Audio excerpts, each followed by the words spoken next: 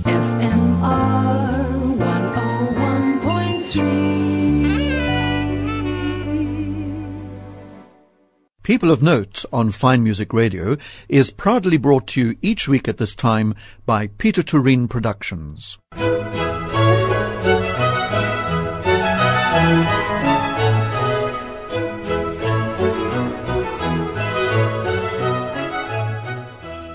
Welcome to this week's edition of People of Note here on Fine Music Radio. Rodney Trojan greeting you. Let me introduce you to my guest. His name is Bryan Cheng. You might even have been lucky enough to see him perform Elgar's cello concerto a few weeks ago with the Cape Town Philharmonic. But let me tell you a little bit about Bryan before we get him to tell about himself. Following recent prize-winning successes at some of the world's most prestigious international competitions, including Queen Elizabeth, Concours de Genève, Paolo, the Canadian-born and Berlin-based cellist Bryan Cheng has established himself as one of the most compelling young artists on the classical music scene. He made his sold-out Carnegie Hall recital debut at 14, and his Elbe Philharmonic debut aged 20 with the Deutsche Kammerphilharmonie in Bremen. And then in 2022 he was the first cellist to be awarded at the covered Prix Yves Patineur in recognition of the Verbier Festival Academy's most promising and accomplished musician. Not bad for a young man. Congratulations and welcome, Bryan. Welcome indeed. Thank you, Rodney. Thanks for having me. You were telling me that you've been enjoying almost a month in Cape Town, not only on your own but with your family and your sister. That's right. Yeah, actually, I've been here seeing the whole country of South Africa, pretty much. I started in Durban with the KZN orchestra, and then I was in Pretoria for a recital, and in Joburg with the JPO, and in Bloemfontein, and made my way down the Cape through Knysna, now to Cape Town and Stellenbosch, and my last stop is in Hermanus. My goodness, that's quite a tour, and you must have got to know the country well, not only that, but also our orchestras, our audiences, and the concert halls, the various concert halls you've played in. Very much. It's been a real treat to discover everything that South Africa has to offer. But it's not your first visit, is it? It's your first sort of professional visit. But you played in... Right. My first time visiting was in 2022 when I was participating in the UNISA competition, and I was lucky enough to win that. So this is sort of a winner's tour, and it's something that I really enjoyed putting together. Yeah. What I'm most interested in is you've brought your family with you, your parents and your sister, and I know you work with your sister in a duo, but we'll come back to that.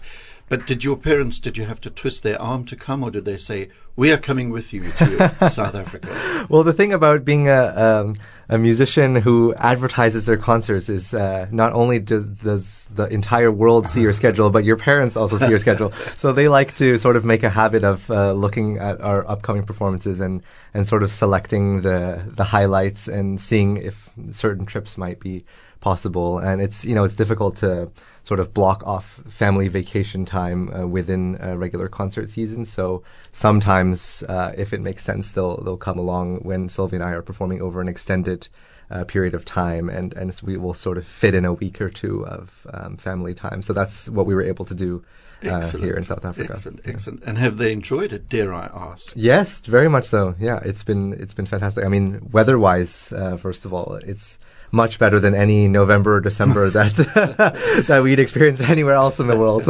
It's a little hot, you must admit. But we like the hotness. I mean, it's much better than the snowstorms or, Yes, that's true, I suppose. the windy, cold conditions. Did your parents travel with you around the country to all those concerts? No, not to all of the tour stops. The tour life is not for everyone, for sure. True. So I think they just met us in Joburg and Cape Town.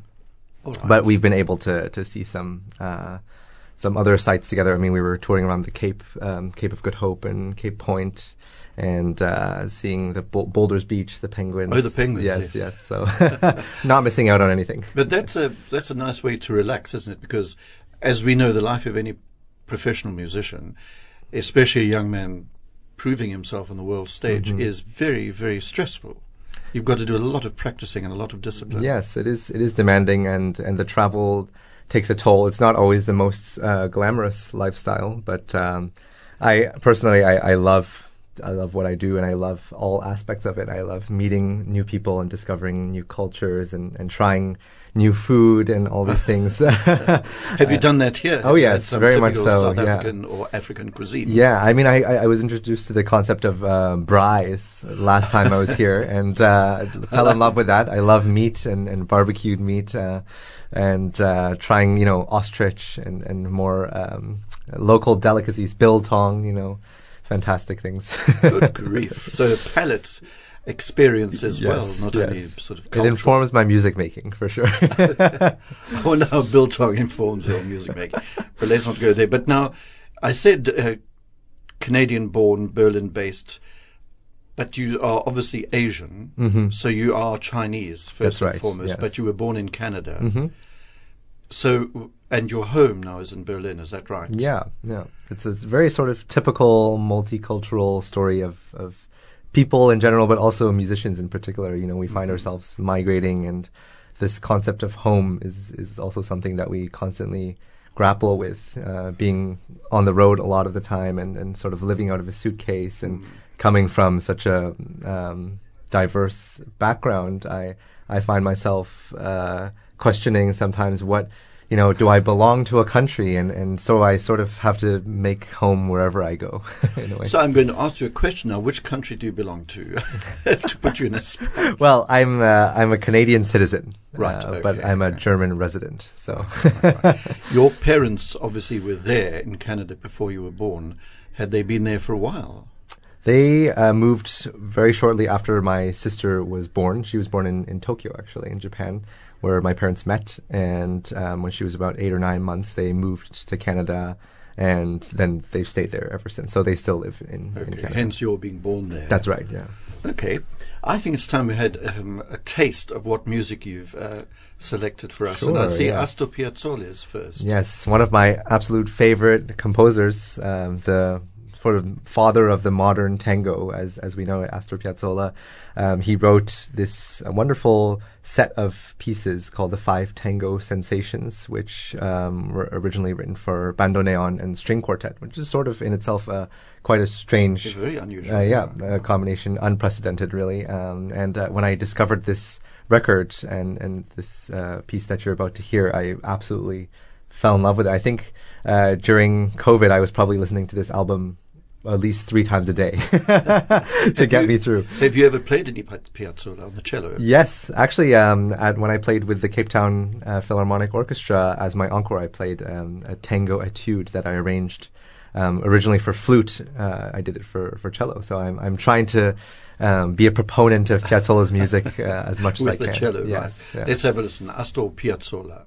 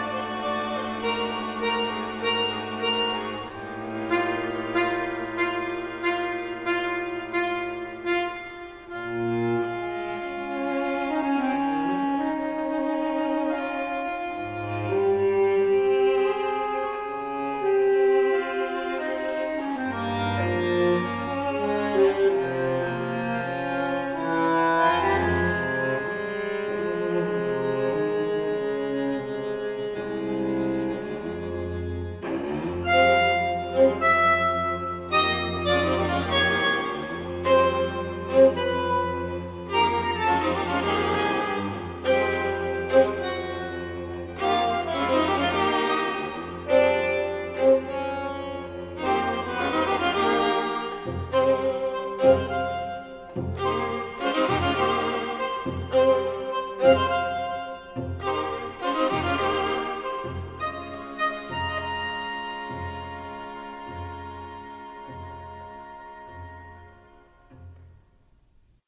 Piazzolla from Five Tango Sensations, Anxiety.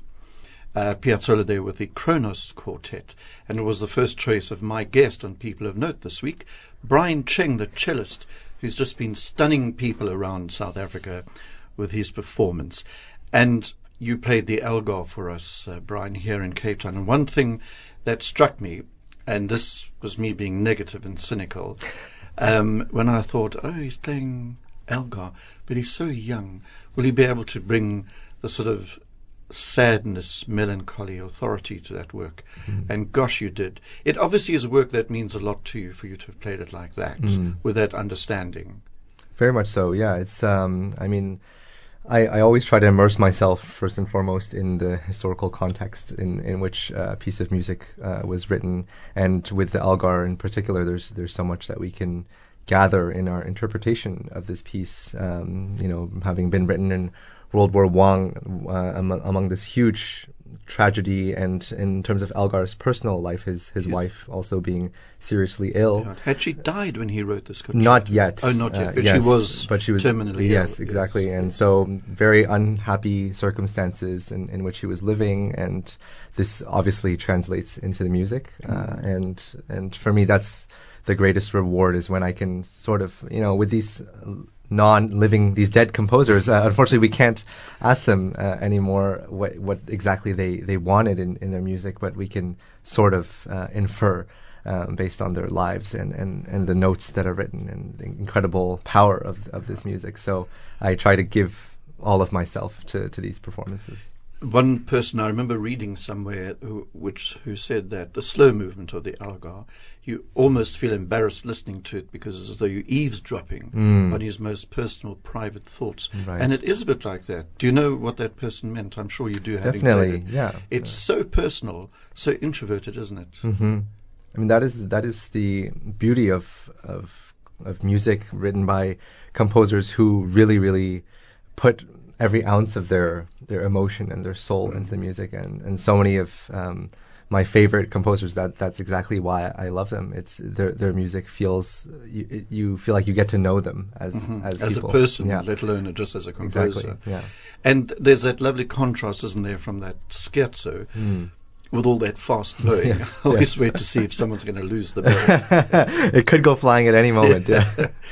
And then into that, and then the last movement, and that's why I'm talking about this, it begins very bouncily and goes along, and suddenly towards the end the mood changes completely to incredible melancholy and a lovely theme that tears your heart out. Yeah. Do you agree?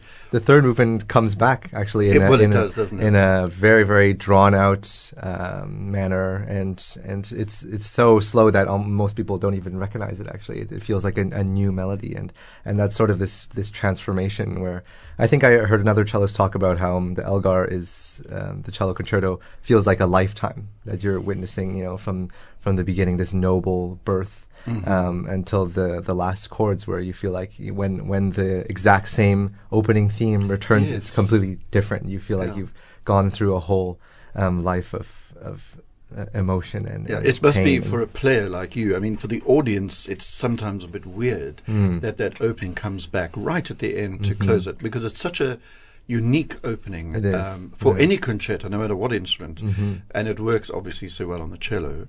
And then suddenly to hear it at the end, and a bang from the orchestra. It's always been a struggle for me to be able to express all of that emotion and the sort of the amalgamation of pain and tragedy and nostalgia that we've been feeling throughout the past 30 minutes, to put those back into the chords and to take away the shock value of it. I love the way you're talking about it, because you obviously enjoy the work very, very much. Yes. Have you played it before? I have. I've played it quite a few times, especially in the last few years. It's sort of somehow become a calling card of mine. I'm not particularly sure why. You and Jacqueline Dupre. Yes, well, very high standards to live up to. But with cellists, on the one hand, we have only a few standard concertos in our repertoire. But on the other hand, there's fantastic works that are not so often played, and I try to also champion those as much as possible. So It is strange, isn't it, Brian, that the cello, which is a much-loved instrument by people, has so few famous concertos. yes, yeah. Dvorak, obviously. Have you played the Dvorak? Yes, yeah. I've played all of the standard concerti. Haydn and Shostakovich and Tchaikovsky, the Rococo variations. Oh, yes, of course. Schumann as well. So there's a great variety, but there's also incredible pieces like the Korngold Concerto or the Bloch Shalomo or Kol Nidre. Kol Nidre or Prokofiev's Symphonia Concertante. And these are, the huge spectrum of works which really deserve equally, in my opinion, to be heard as the Elgar. And Brian, do you enjoy chamber music? Because there's such wonderful chamber music written for cello, both as a sonata with keyboard or in trios and quartets. Yes, it's one of my biggest passions, chamber music. It's every chance I get to play with wonderful musicians, I do. And actually, this Piazzolla that we just heard, I arranged into a string quintet arrangement, which is going to be premiered in Germany at the end of December. And so it's just whenever chances come up that I can program music that I love with fellow colleagues or master musicians from the older generation, I jump on it.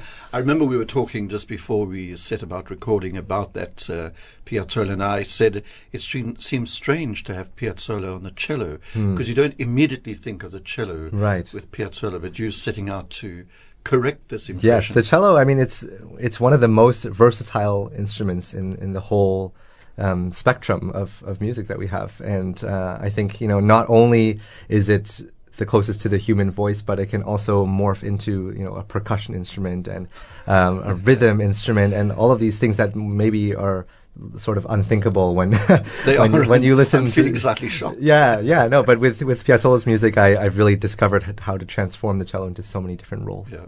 Okay, now I see we've got some Chinese music coming up next. Is it just you and your sister here playing? Yes, so it's originally written for the erhu, which is a two-stringed Chinese folk fiddle, solo actually, and we arranged it and sort of created a piano part for it, and this is our interpretation of the folk song.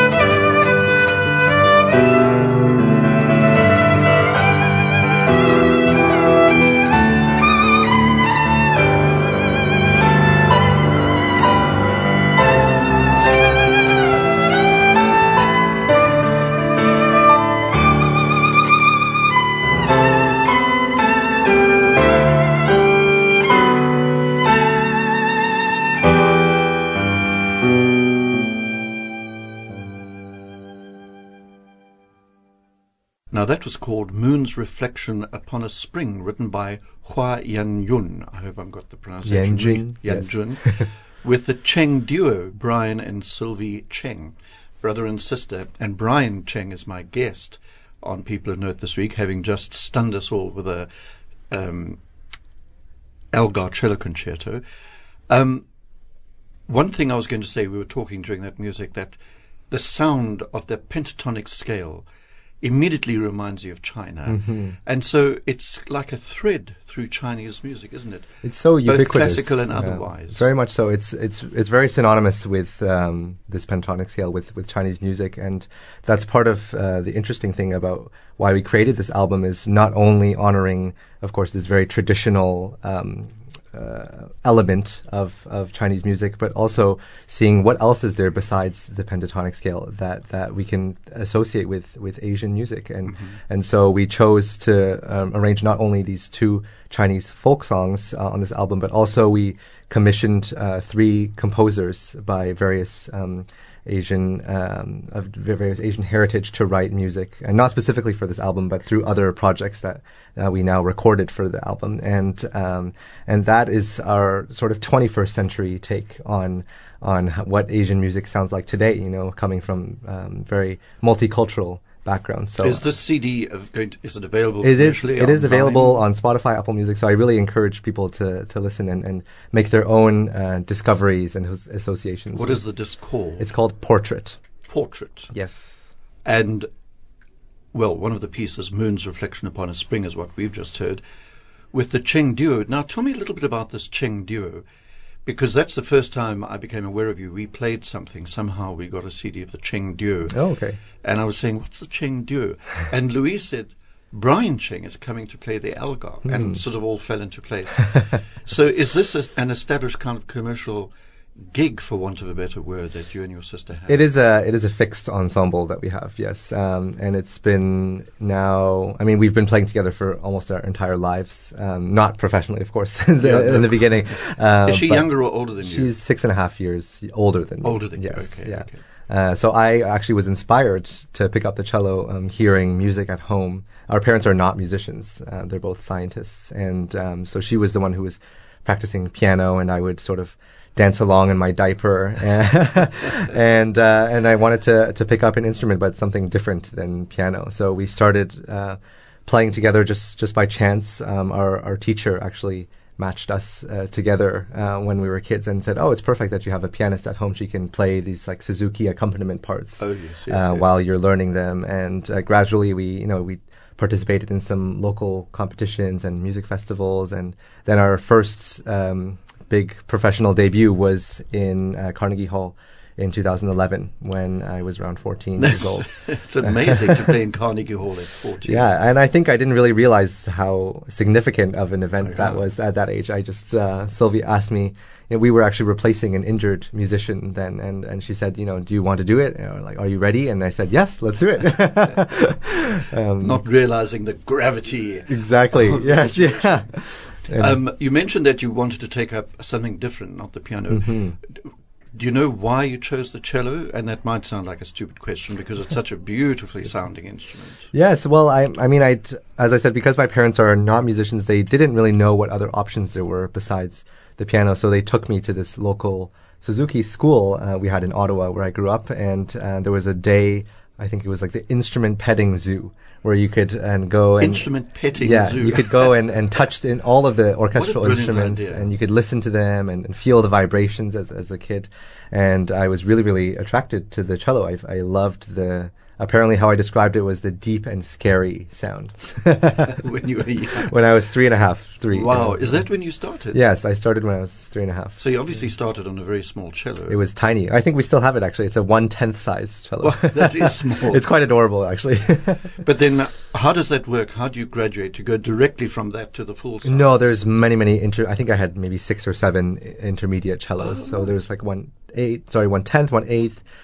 quarter size, half size, 7/8 size even. Wow. So just below full size, and then there's the full size. Yeah, full size. And the other very important point is that cello that you're playing is quite a cello, and I want you to tell me about it. 1699. That's right. Yes. But the sound, and it worked so well for the Elgar.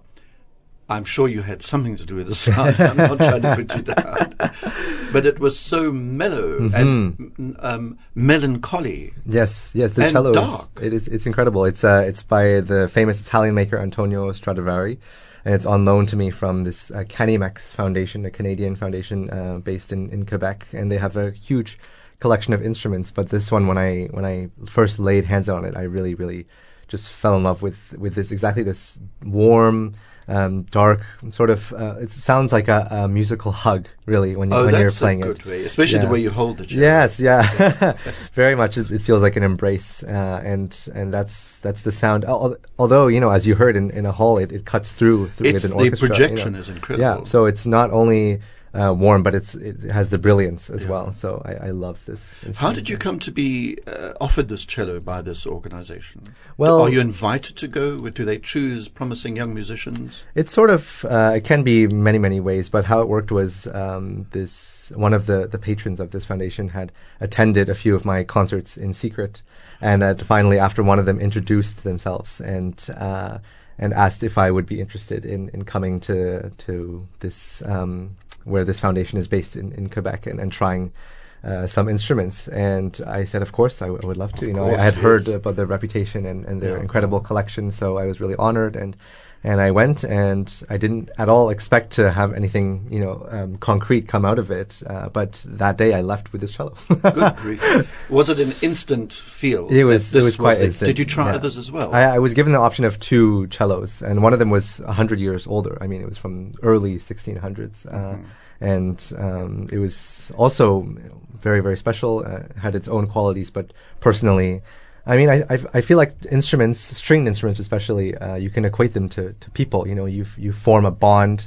Anytime you meet someone, you can sense, is there a connection? Is there a bond? Yes. Yeah, absolutely. and with instruments, it's equally clear. And can you hug them? Yeah, exactly. Are they receptive to love? Yes, that's right. Receptive to love. So the bond for me was instant. Instant. Gosh. And what about the bow? Because I gather bows are very, very important. I would say just as important, in fact. Yeah. Yes. So I have the pleasure of playing 2 wonderful bows on loan from different foundations. One of them is a private long-term loan, and it's a Sartori, and that's the one I actually used for the Elgar.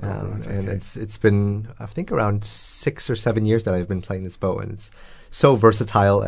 Pretty much any type of music, I really feel like I'm myself when I play this bow, which is so important. You need to feel like you can express everything you want to express. And another bow is from this same foundation that the cello is from. It's Dominique Pecat, and these are both French bows. It must be quite a business to travel around with something as valuable as that. So you must have. Do you have a police escort or what? Yes, if you can't see them, it's a good thing. They're doing their job. No, that's true. Well, when I travel by plane, of course, the cello is always in an extra seat. I was going to say you can't beside put it me. in the hole. Yes, no, definitely not. And I just generally never let it out of my sight. It's my baby. Gosh. Oh, makes me nervous just thinking about it. Don't think about it too much. No, I'll worry about it for you. Stop immediately. We've got Shostakovich, Brian. Shostakovich Symphony Number 5, which is arguably the most popular, and rightly so, I think, of the Shostakovich symphonies. It is an incredibly powerful work, I have to say. Yeah. So why have you chosen? You want to hear the last movement, part of the last movement. Yeah. I think this symphony is really interesting in a variety of different ways. I first was exposed to Shostakovich's music because I studied with a Russian teacher in Montreal shortly after I was continuing my cello studies, and he really imbued this passion for Russian music, and especially that of Shostakovich, whom he knew, and he worked with his son Maxim many times, and so I've heard these sort of stories passed down through generations of Russian musicians, and if people ask me about these typical questions, who would you invite for a dinner party if you had the chance to. And Yes. I would say Shostakovich would definitely be one of my guests. He would be fascinating. He would be absolutely Completely fascinating, yes. And his music gives us an insight into this terrible time that he lived in.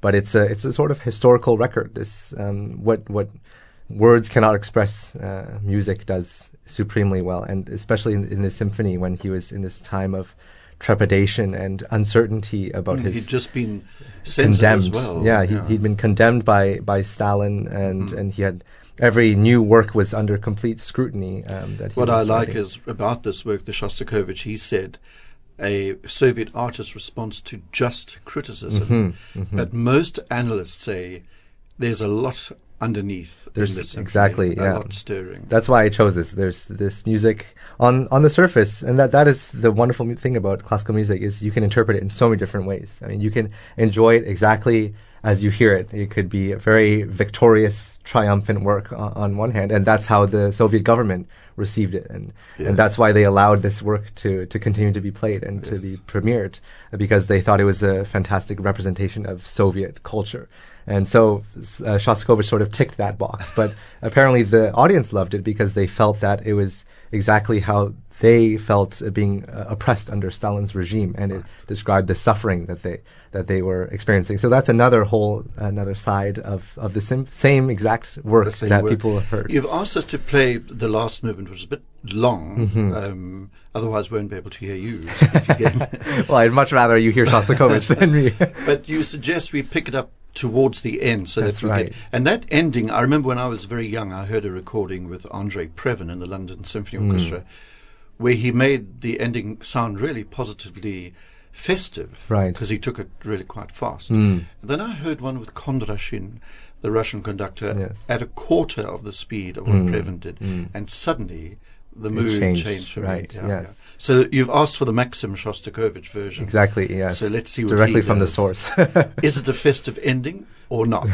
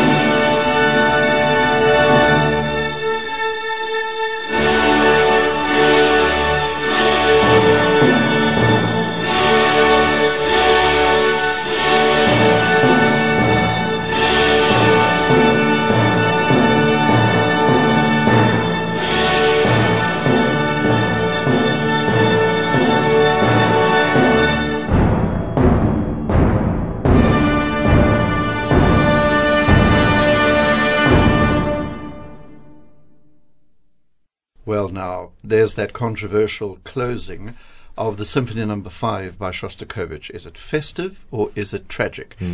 Maxim Shostakovich there, the son of Dmitri, with the London Symphony Orchestra, and another choice of my guest, the cellist Bryan Cheng, who lives in Berlin and speaks German.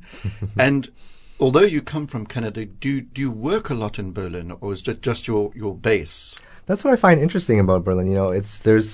It's such a hot spot for music, for arts, for classical music especially. I know so many people who are now moving there a lot, and there's always people passing through, but there's not that many opportunities to play in Berlin, which I love, in fact. And that means that people who live there just live there because they like the city and they like being around this incredible community of artists. Whereas, for example, in London and New York, those are really gig cities. There's always, maybe you have the feeling that you're fighting with your colleagues for the same opportunities. And in Berlin, it gives me a sort of peace and tranquility that, there's not that much competition. It's just that we're there because we love living there.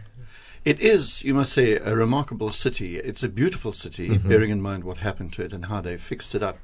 And there's just an atmosphere among the young people there who've accepted the whole Holocaust disaster. Yes. And are aware of it and are moving on. Exactly. And I think I'm always very proud of young German people for doing that. Yeah, there's I'm impressed by how they acknowledge their past, and they really try not to shy away from it at all, and instead try to create a better future. And that's very, very omnipresent in Berlin. You see so many scars of the war, yes. Both the World War and the Cold War also. And because of the wall, there's duplicates of everything. There's an opera house in the east and the west, and a concert hall in the east and the west, and amazingly, all of those institutions have survived. So now Berlin has 11 professional orchestras and an amazing number of opera companies, and this concentration still. Do you get a chance to go to the concerts and operas? I try as much as possible. The great thing about being a musician and sort of connected in that world is that all of my friends play in these ensembles, and so I can just sneak in through the backstage door and see, on any given night, the Berlin Philharmonic or the Staatskapelle or the Staatsoper, and it's a real privilege, really, to be in the city. Yeah. I must just boast here, I was telling you that I'm going to Berlin in May to a ring cycle at the Deutsche Oper, but I was astonished to discover that in one city there are 2 ring cycles running almost simultaneously because there's a ring cycle at the Staatsoper. Right, yeah, and how do you choose, right?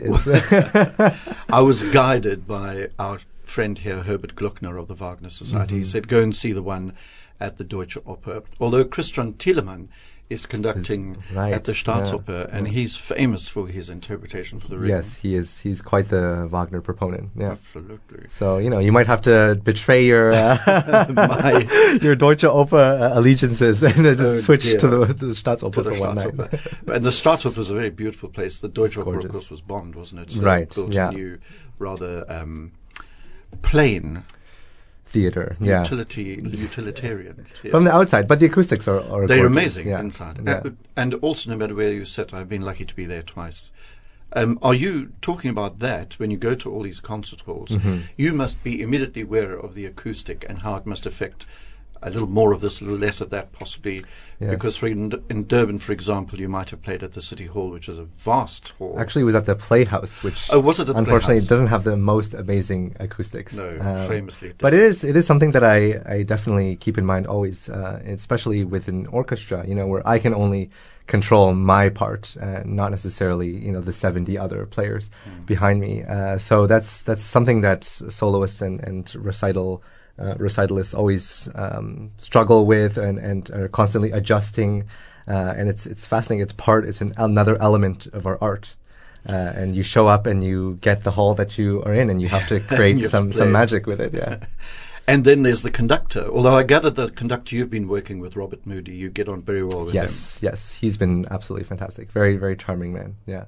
But that is another unknown factor, especially if you're paired with a conductor that you haven't worked with before, or that you discover you don't really like. Yes, that must be difficult. In the worst case. But luckily, that hasn't really happened to me yet. Okay. So we are approaching the end of our interview, which is a pity because I'd love to chat to you about music. We could talk forever, I'm sure. But Brian, what now? What you get back? You're about to leave South Africa now after having been here a month. Are you going back to Berlin? Are you going to Canada? I'm going back to Germany, actually, to this academy where I'm technically enrolled. It's called the Kronberg Academy, and it's a very specialized institution. It has about 40 students of all instruments: violin, viola, cello, piano, even double bass now, actually. And the concept of it is they invite these fantastic guest artists, really eminent musicians of our time, to give very intensive sessions to the students, 2 or 3 days, where they coach all of the students and we listen to each other, and it's a really inspiring bubble that we're all in. And then we go away to our regular concert schedules and sometimes often play concerts with each other, some chamber music concerts, and also with the master musician. So it's a great. There's always fluid ensembles happening. And so I'll be playing a session there in Kronberg and going back to Berlin, and then giving my debut of this Piazzolla arrangement again back in Kronberg right before Christmas. So that's my 2023 plan. And then next year I have all of 24 booked already. Really good for you. And I hope one day you'll come back here. I would love to, yes. Play the Dvorak maybe. Or something else that you think we should get to know We'll have better. to talk to Louis. We will have to talk to Louis. Something's just caught my eye here before I let you go, and that is that I see you've played at the Elb Philharmonie in Hamburg. Yes, that's right. And I was lucky to go to a concert there.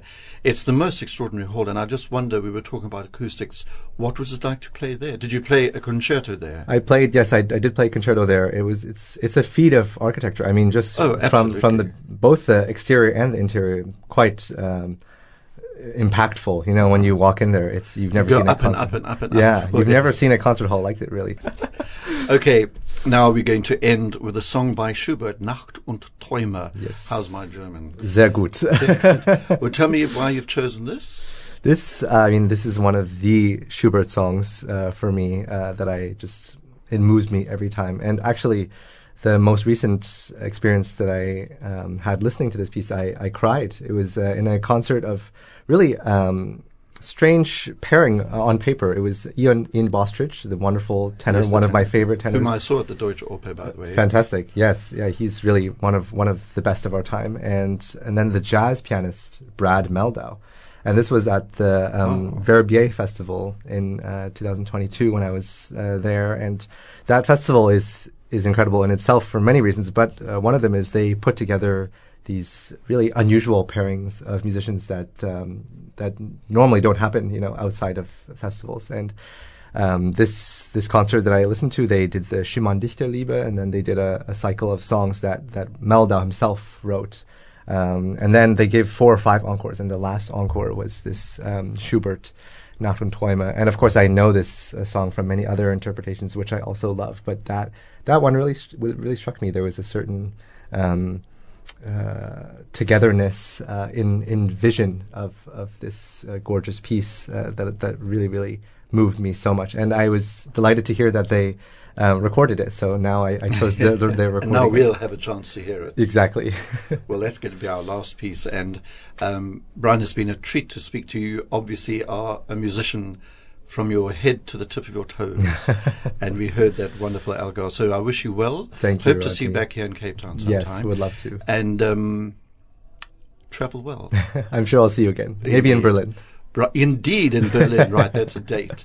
That's Bryan Cheng. Thanks, Brian. Thanks for having me.